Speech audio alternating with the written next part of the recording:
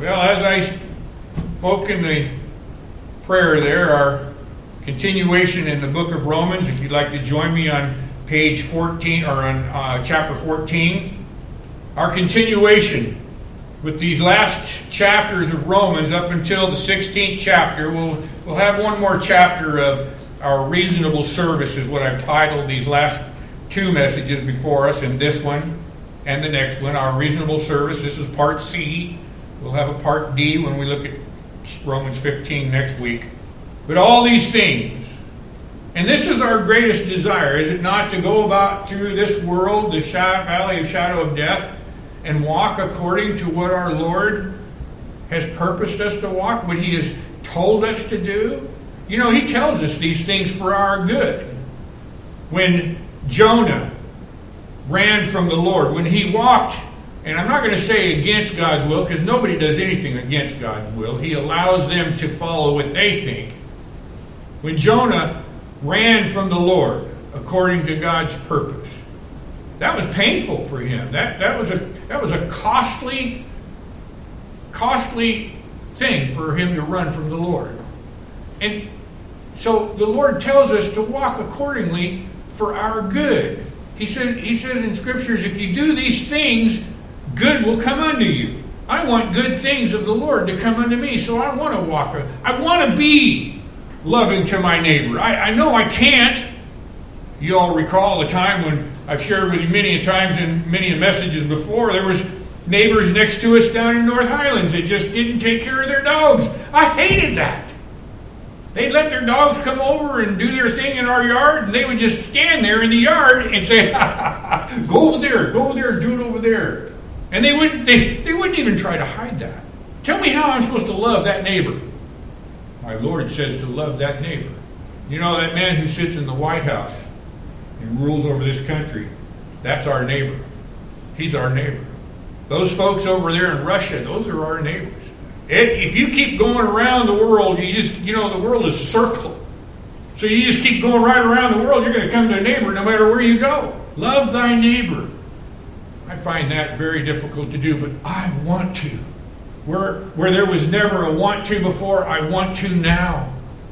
I want to now. Do you? Here in this chapter, it deals with our attitude towards one another in regards to disputes, disagreements, in the reference to observance of certain days. And back in the Old Testament days, there was certain things that folks were supposed to observe. Like, for instance, you weren't allowed to eat. An observance was you weren't allowed to eat certain meats.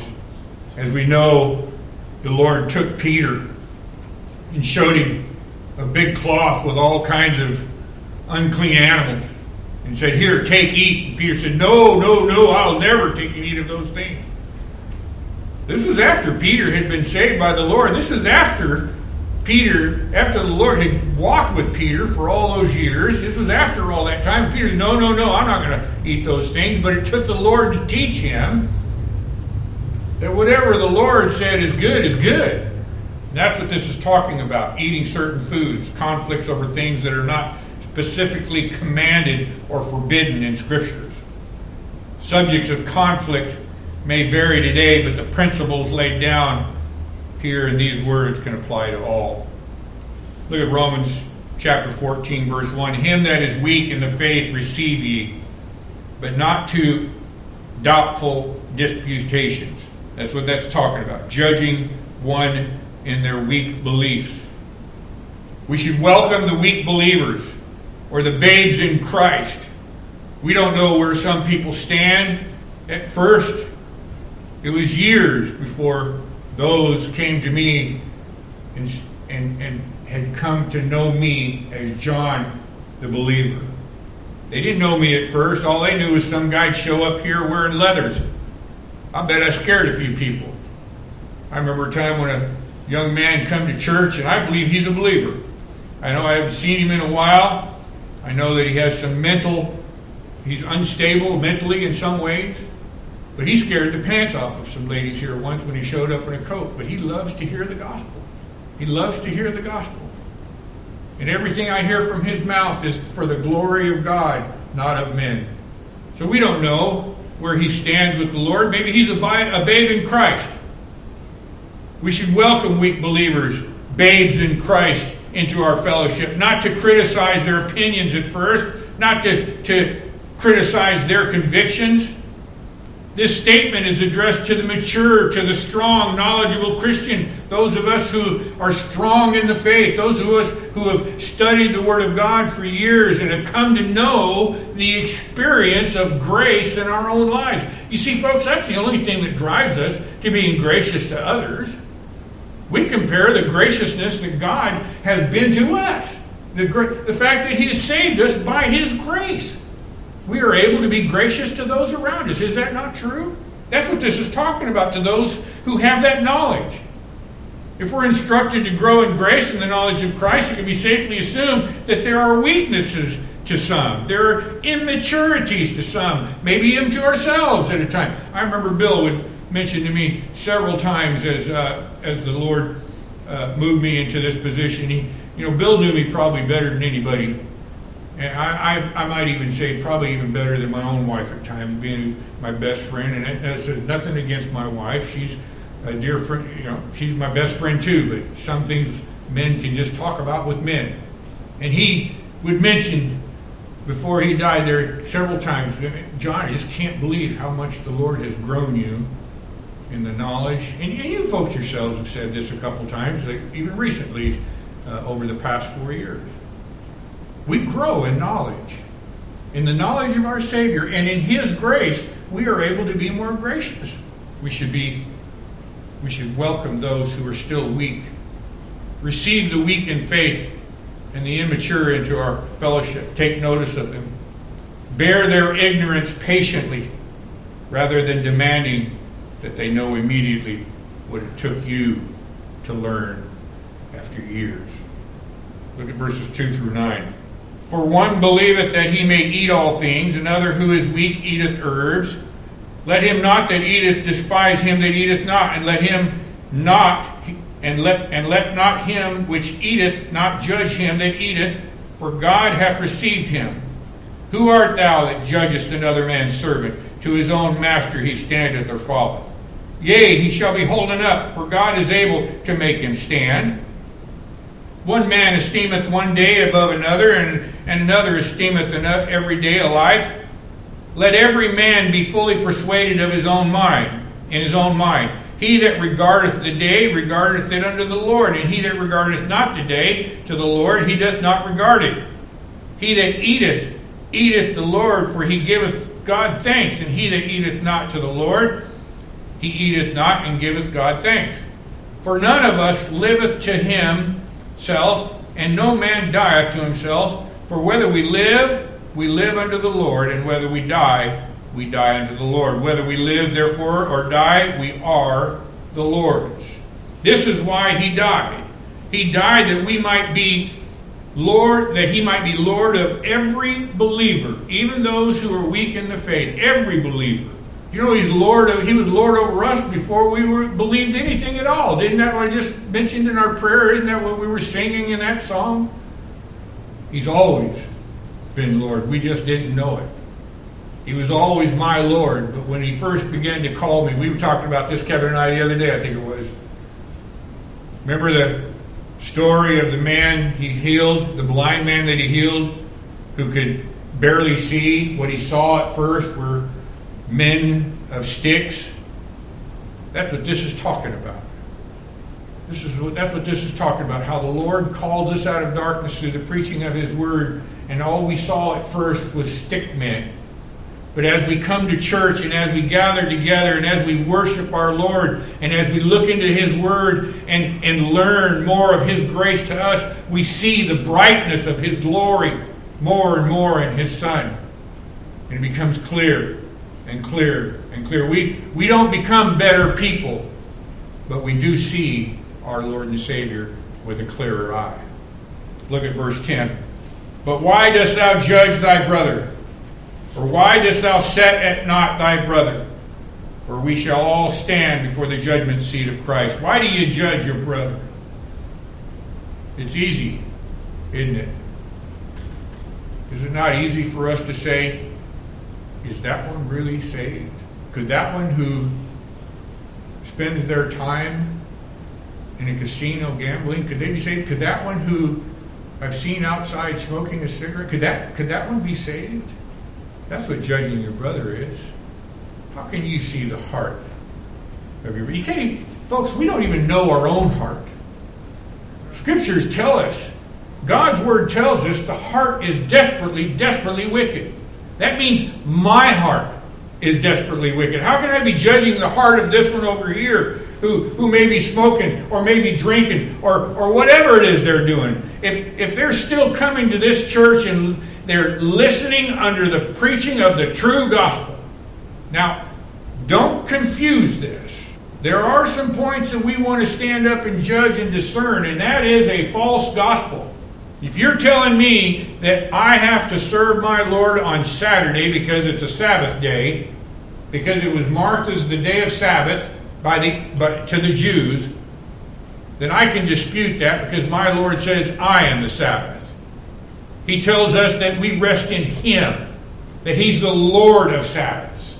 You tell me that I've got to go into a little box and tell this man who wears an outfit that all my sins and I'll be resolved of my sins, I'm going to tell you right now that's not scriptural.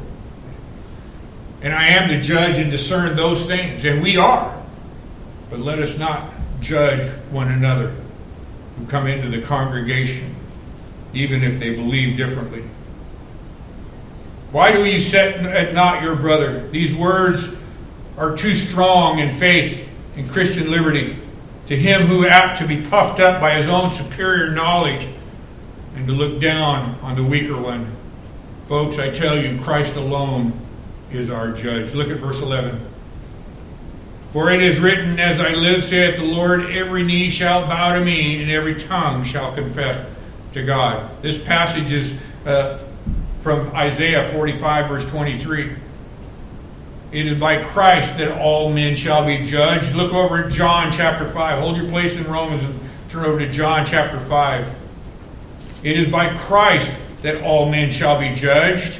Isn't that what we read right here in John chapter 5? Look at verse 22. John 5, verse 22.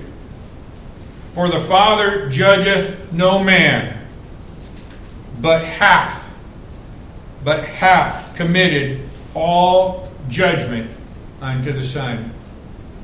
Reading these words of our Savior, who makes this declaration, how can you and I, and I'm saying you and I because I do the same thing, it comes by our nature, to judge our brothers and sisters in Christ? Oh, that one has fallen. We may have fallen in the flesh, but our Lord will never, ever let us fall into condemnation. There is therefore no condemnation to those who are in Christ. He is the judge. He is the judge and the just and the justifier. Turn back to your... look over Philippians. Go the other direction of Romans to Philippians. And turn over to Philippians chapter 2. This is the one who's judge of all things. This is the one who we read just a moment ago, that the Father turned all the judgment over to Him. In Philippians 2, verse 10, we read these words, that at the name of Jesus, every knee should bow.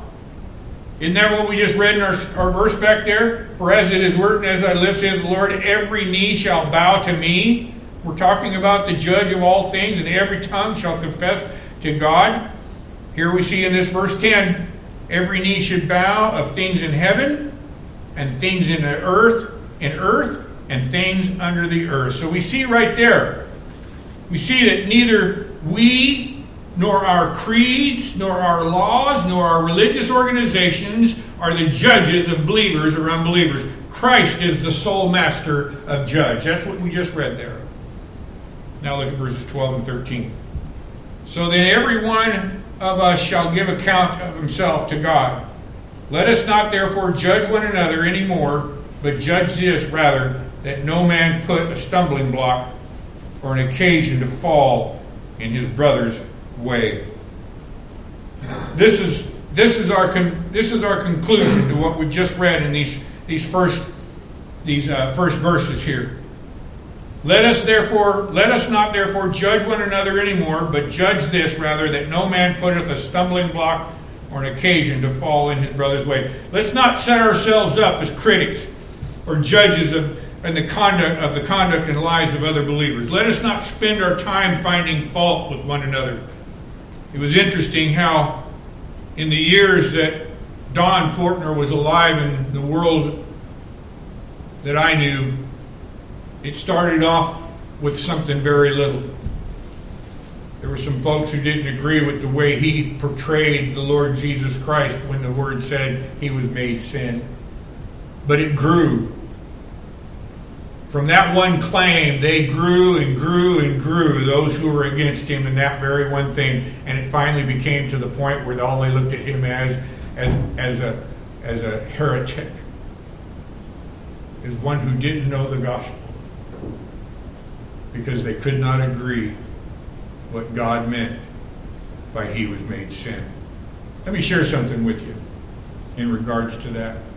I know many who don't agree with Don Fortner on the depth that he put our Lord, but yet stood right next to him all the way to the end. You say, why would you share that with us, John? Because that's what this is talking about. This is talking about God's people. This is talking about the grace that we show one another. The fact that we remind each other, we are reminded by God's Word that just because that person stands up and says this, I may not agree with it, but that doesn't mean I'm going to claim him to be a heretic. There were men who stood right alongside of Don Fortner and preached from the same pulpit with him right up till the end of his days that did not agree with the way he put that scripture. There are men that I don't agree with on how they put that scripture. But I would never tell one of them not to stand in this pulpit, because I know they're men of God. And I know they preached across the true and simple gospel. You see, that's what we're to look at our neighbors with. That's what we're to look at each other with, is with the form of the gospel. Well, what is the gospel?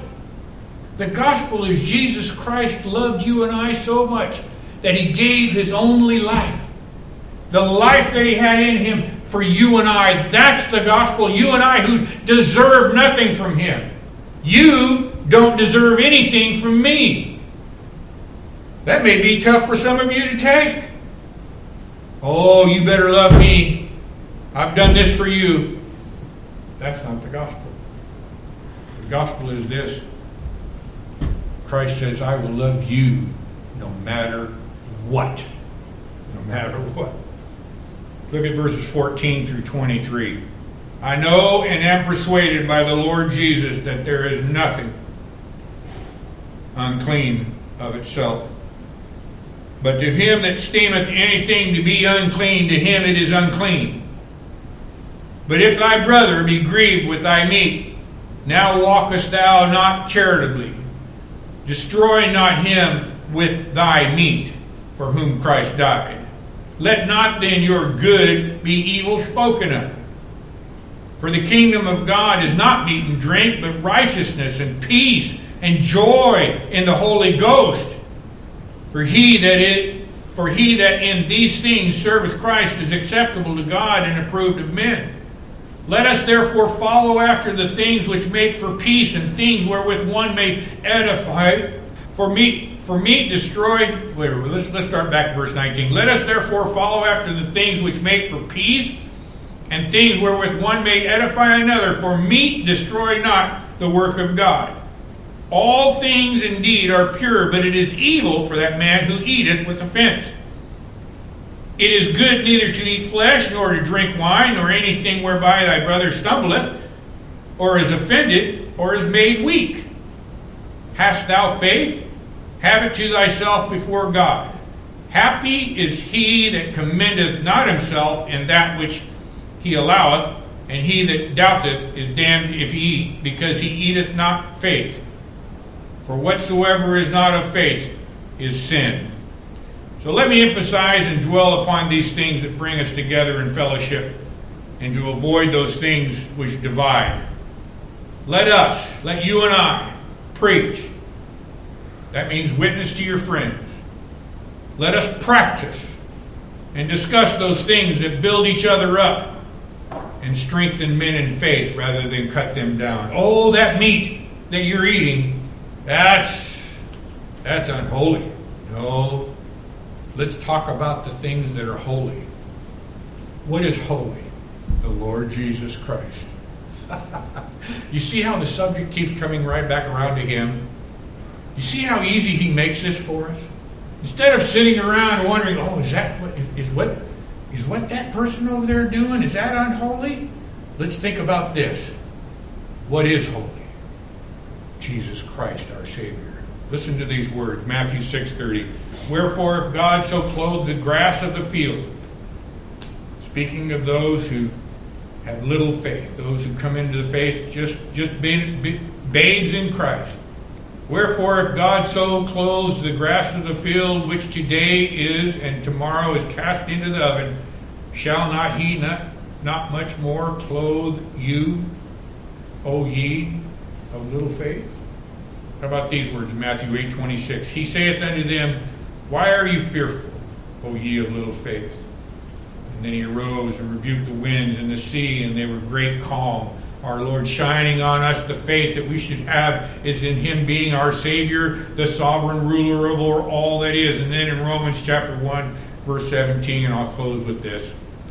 For therein is the righteousness of God revealed from faith to faith.